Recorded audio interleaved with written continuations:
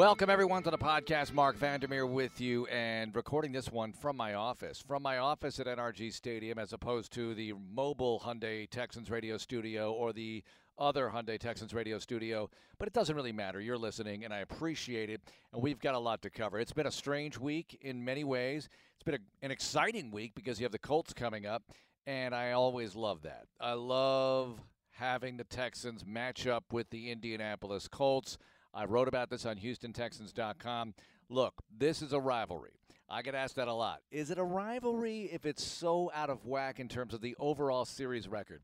I get it, but in the 19-year history of the Texans, you have to look at it as two different eras.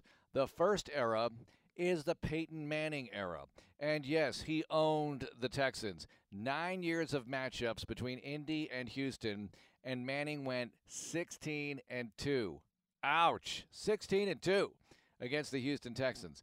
You know what the two losses are. One, it was in 2006 when Chris Brown, on the 10th attempt for the Texans to try to beat Indy, kicked a field goal on Christmas Eve to send everybody into delirium. And then a 6-game series losing streak followed that one. And then in 2010, in the season opener, Arian Foster ran for 231 yards, and the rest is history. The Texans won that day, and it changed the rivalry forever. Look, Manning would no longer be a Colt after that year.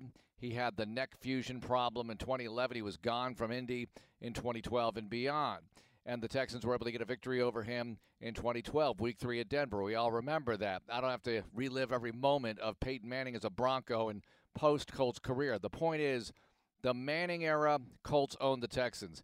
After that, not as much. Now, with the 2010 Arian Foster goes nuts victory, and then 2011 Ben Tate goes nuts in the opener, not quite to the extent of Arian Foster, but he ran for, I think, $150 plus. And then the Texans also were able to get a split in 2012. So 10, 11, and 12, split. Then another 6-game series losing streak because the Colts swept in 2013. The Colts swept in 2014 and won the opener in 2015. And by the way, they won the capper in 2012. I mean, I didn't get into this in my article, but that victory by the Colts to close out the regular season in 2012 is as devastating a win as you will find for an opponent against the Houston Texans as far as the Texans' perspective, of course, because the Texans, had they won that game, would have had home field advantage throughout the playoffs that year. And that was, we all remember it well, losing 3 out of 4 down the stretch. The Patriots, they beat the Colts at home to win the division for the second straight year, but lost to Christian Ponder and the Minnesota Vikings, and then lost to the Colts up there. Deji Kareem kickoff return touchdown. Andrew Luck caps his rookie season with a nice victory. Colts on their way to the playoffs. They have one bad year. They go 2-14. It enables them to draft Andrew Luck number 1 overall, and they're off and running in 2012 back in the playoffs. I mean, that was as heartbreaking as you can imagine. The Colts just bring up so much, and I didn't even mention that aspect of it in my article about this rivalry. And the point is that, all right, so you have another losing streak after that 2012 victory at home in which you win the division against Luck, 6 in a row. But finally, in 2015, Bill O'Brien and the Houston Texans win up there in Indy for the first time ever in franchise history. Brandon Wheaton comes off the bench. We know all about it. Johnny and I talk about that win over all the time. It might be my favorite victory ever. I'm not saying it's the best Texans win ever, but it might be my favorite. I always say there's a difference between your favorite and the best, right? My favorite guitarist is Jimmy Page.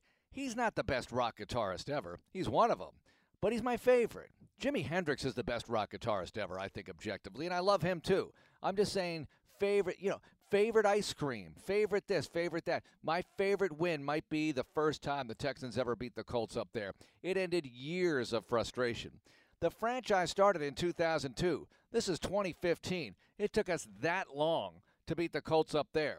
You know how long it took us to beat the Jags on the road? Once. The first time the Texans ever tried it, they got it. And that was a pretty decent Jags bunch with Mark Brunell at quarterback. You know how long it took to beat the Titans up there? Year 3. Steve McNair was still there. They were a good team pretty much. Now they were starting to fall off a bit that year, but you get my drift. That was 2004, and you beat Steve McNair and the Titans up there. Year 3, attempt number 3 on the road. Well, there you were at Indy in 2015. That's what it took to beat them. In the last 5 years, this rivalry is 5-5 in the regular season. That's pretty good for the Texans. But it's not that good when I tell you this. There's another game in the mix there. Oh, yeah, the playoff game in 2018. Ouch, that one hurt a lot. And that was Andrew Luck against Deshaun Watson, and my goodness, did that sting. But I think it adds to the rivalry. It adds to my hatred of the Colts, and it's healthy sports hatred again. Healthy sports hatred, much better than real hatred, where hatred really belongs in sports. But it makes you despise the Colts even more. T.Y. Hilton showing up in the stadium with a clown mask. I thought there was no way the Texans were going to lose that day when I saw that. But lose they did. Dan Dockich hosts a radio show in Indy, and he's a former college basketball coach. You see him on ESPN hosting or doing color commentary for college basketball, and he's great. And I'm on with him every year the Texans play the Colts, and we were talking about that one, and I just thought there was no way the Texans were going to lose that game. They had lost to them at home a few weeks before. Texans were going to be ready. They were going to be ready, willing, and able to beat the Colts. They couldn't get it done. All right, so the following year, 2019, it's a split, and the Texans got a nice win over the Colts on a Thursday night. This is after Houston got blown out by Baltimore on the road. We all remember that. We want to forget it. And the Texans came back for a prime-timer against the Colts, who were doing well at the time. They would fall off after this game. Texans won it 20-17. At the time, I thought that was as good a win over Indy as I've ever seen observing the Texans. All right, this year, you've got 4-7 Houston against 7-4 Indy. That doesn't tell the whole story, does it? Texans are playing better, having won 3 out of their last 4. The Colts were playing pretty well. I mean, they beat the Green Bay Packers, my goodness. And then Tennessee just railroads them last week. Look, as usual with the Texans and the Colts, you don't quite know what to expect. You might think you do, but you probably don't. It's going to be fun. Texans, even though you lose Will Fuller and Bradley Roby this week, and that's a pretty tough loss. I'm not going to sugarcoat that, okay? Losing, although I get asked this all the time this week, which is tougher to overcome? What do you think of the losses of those two particular players? I think it's tough to overcome Roby. He's been playing well, and he's definitely one of your best defenders. Come on. Now, Will Fuller might be your second best offensive player, but the thing is, you have a lot of other weapons, and you still have the quarterback. You still have the trigger man to make good decisions, and he's had a full week of prep knowing that Will would be unavailable. So I think that Roby is a really tough thing to overcome.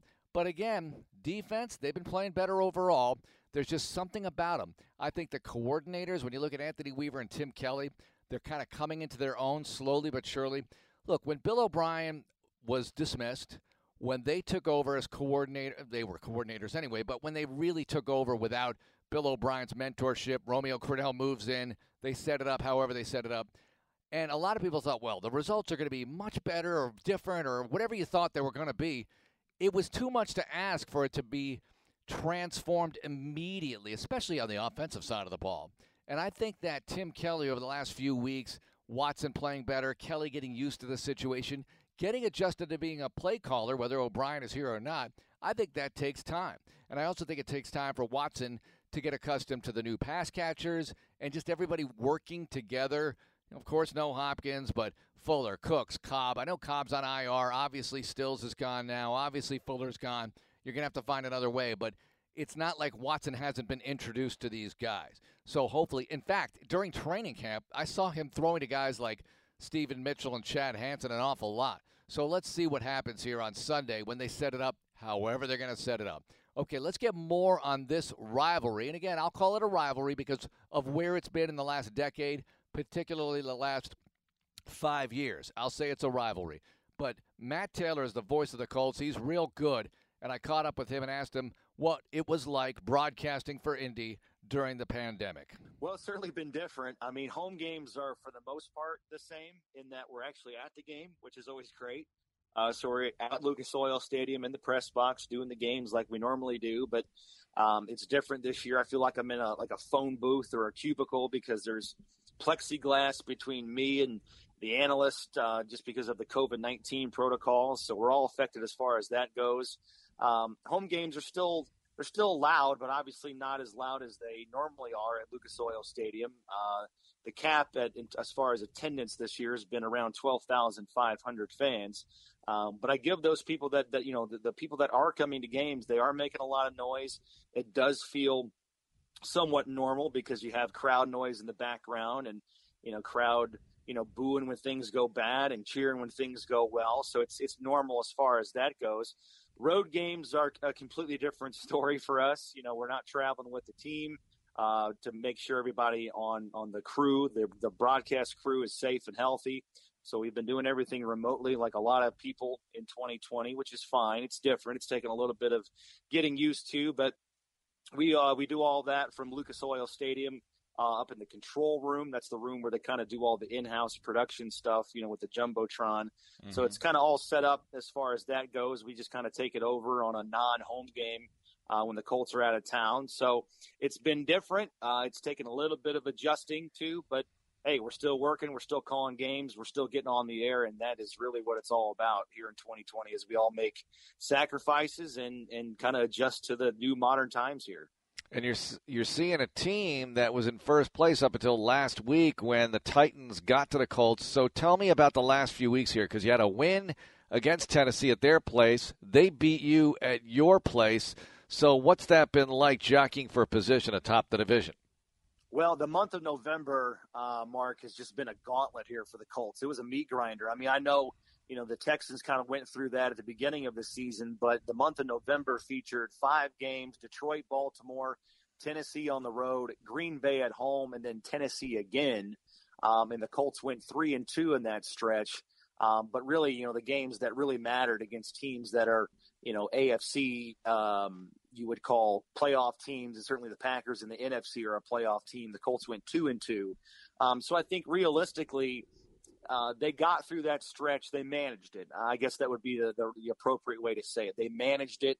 They didn't have a losing record.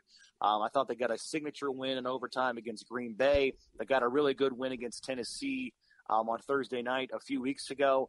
But the loss that I think is really going to, I think set this team going forward in a negative way to see how they bounce back is that loss on Sunday to Tennessee. I think it's gut check time for this team. The AFC South lead, as you said, was on the line when Tennessee came in on Sunday. Both teams were 7-3, and Tennessee they flat out came in, Mark, and they wanted it more. They just played, I thought, harder. They executed better. Derrick Henry ran all over the Colts. The Colts on offense, they lost Anthony Costanzo at left tackle. They were playing without a lot of key players due to COVID deals and injuries. But you know what? Nobody cares. Every team is dealing with all that stuff, week 12 of this 2020 pandemic-riddled season. So everybody's in the same boat. There's no excuses. Tennessee just came in and they absolutely took it to the Colts. There's no sugarcoating in it. They won 45-26. The defense gave up a season high in points in one half. They gave up 35 to Tennessee. So the things that the Colts have been doing well all season long, they did not do at all well in this game on Sunday. They gave up some big plays down the field to A.J. Brown. Derrick Henry, as I said, ran for 178 on offense. They turned it over. They just couldn't get anything going with Phillip Rivers in the passing game. So I think it's gut check time now for the Colts with 5 games to go. They still have a shot at the playoffs, but now with, here in the month of December, the margin for error is pretty slim, and all of these games are magnified now for the Colts if they want to be playing in January.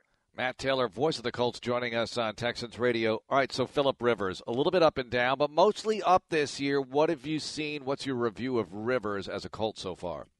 I think Phillip Rivers has played exactly the way that the Colts envisioned him playing when they brought him in free agency back in March. He was a guy that, and I thought it made a lot of sense for them to make that move in this, again, pandemic-filled season where he knew Frank Reich. He knew the offensive coordinator, Nick Sirianni. Those 3 guys all worked together in San Diego with the Chargers, where Frank was the OC. Sirianni was the quarterback's coach.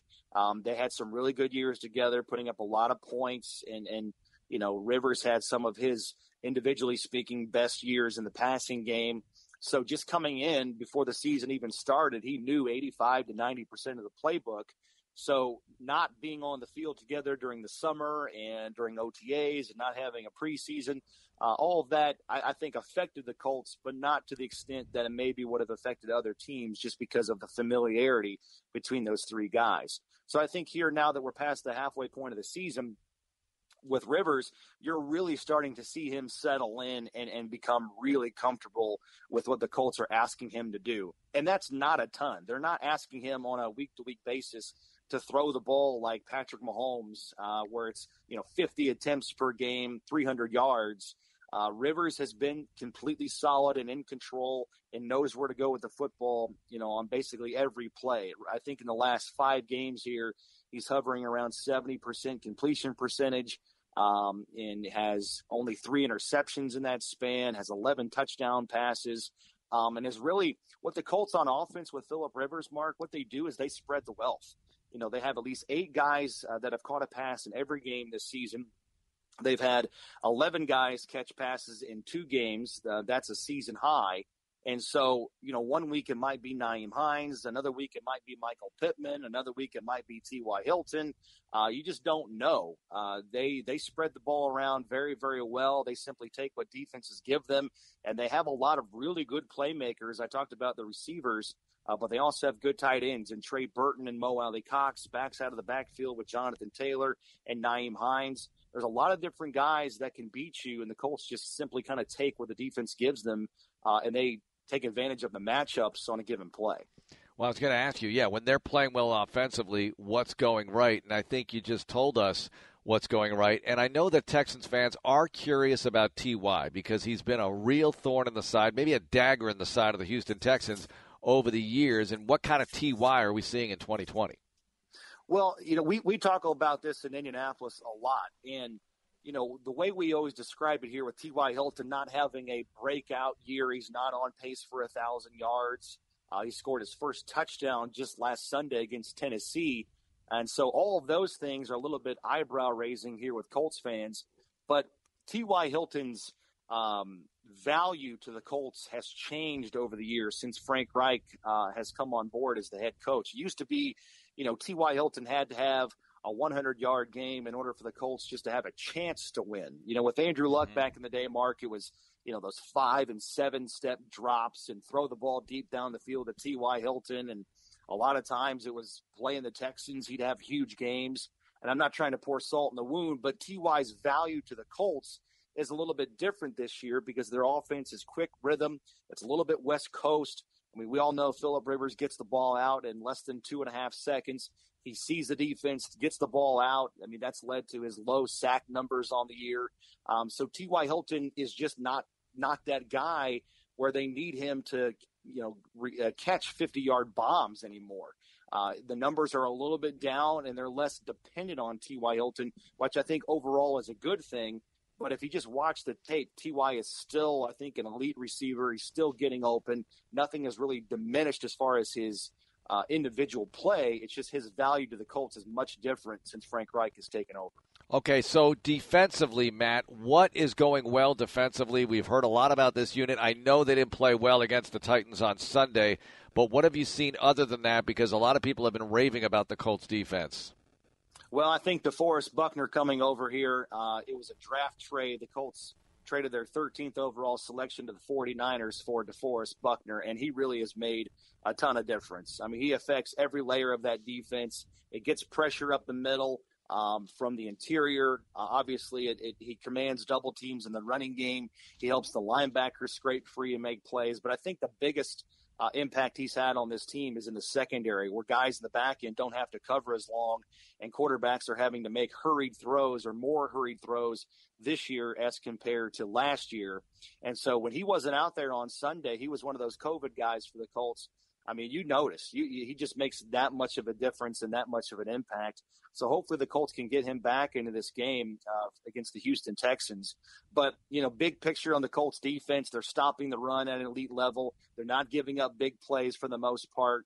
And you're talking about a defense here under Matt Eberflus in year 3.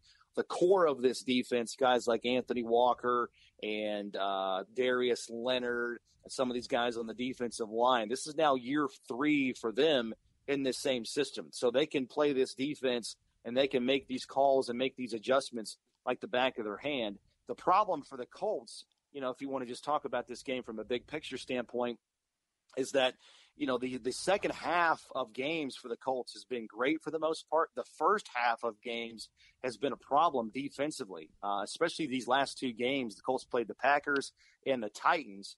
In combined numbers in the first half of those two games, the Colts have allowed 9 touchdowns, 63 points, and over 550 yards. So Colts fans are saying, hey, why can't we get the Colts defense in the second half, in the first half, and for a complete game? That's what they're trying to accomplish, in these last 5 games, because, you're down 14 points to the Packers. You're down 21 points to the Titans at halftime in these last 2 weeks.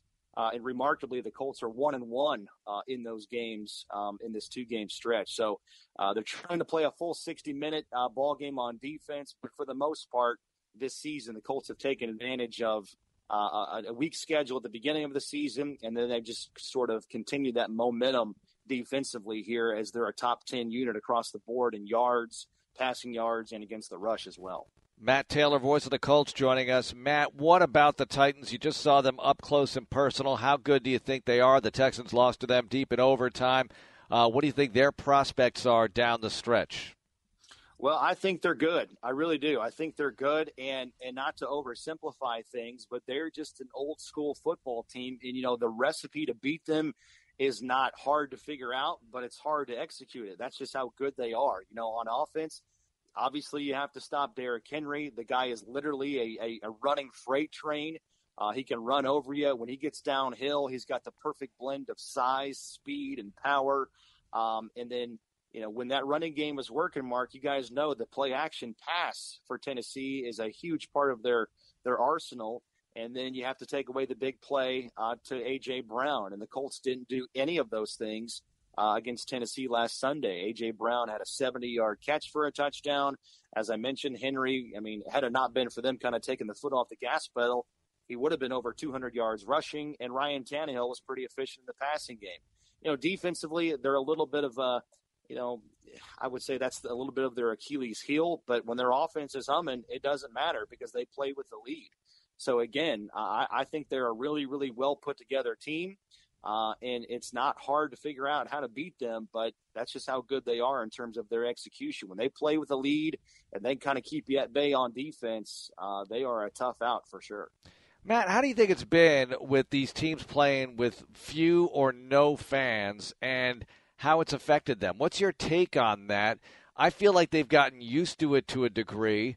The Texans were in Detroit for Thanksgiving. It was empty, but they brought their own energy, and I think teams have had to get used to that. But what are you seeing out there as you watch us watch NFL football with virtually no fans out there? Yeah, it's, the Colts, the AFC South, the Colts and Texans are playing, the NFC North this year, and I don't think any of those fans, maybe the Cleveland Browns, they had fans, if I remember correctly. But at any rate, most of those teams in the NFC North do not have fans. The Lions didn't have fans. The Bears didn't have fans. And just to your point, you're exactly right. Just watching those games feels eerie. It feels bizarre. And, from a broadcast standpoint, we played the Bears in week 4. The Colts score a touchdown with Mo Alley-Cox. He gets into the end zone. And guys are kind of just like looking at each other like, how do we handle the celebration here? Most of the guys are kind of like looking around, like expecting there to be a penalty when they score a touchdown because it's just quiet. Like that's normally what happens when you have something go well, but it's quiet. It's usually something negative that's happened with a penalty or someone was offsides or something.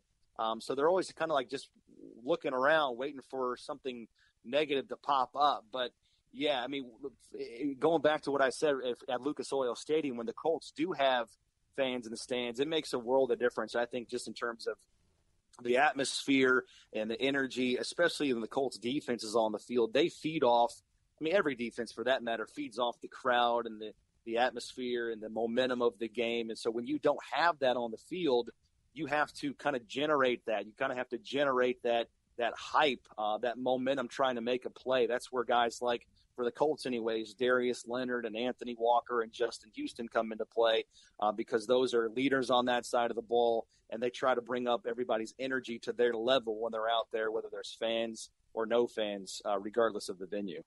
All right, Matt, I've asked you indie sports questions from time to time, so tell me this one. In a non-COVID world, if somebody asks you, what kind of sports town is Indianapolis? What is it like? What kind of sports town is Indy in a non-COVID world? What's your answer?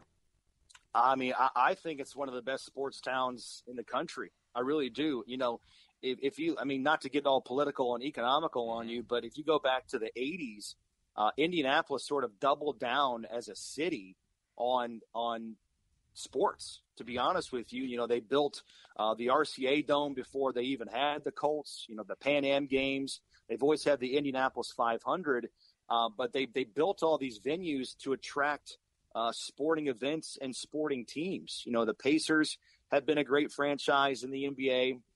You know, a beautiful venue there at Bankers Life Fieldhouse. They're having the NBA All-Star game there in a couple of years. It was supposed to be next year, but it got moved back because of COVID and everything. But Lucas Oil Stadium has hosted multiple Final Fours. You know, when the NCAA comes out and they say we're trying to create like a bubble environment for the NCAA tournament, not just the Final Four, but the entire tournament, the first place they turn to is Indianapolis because it's just a great sports town that has all of these venues in and around the city that could support, you know, a 68-team bubble tournament.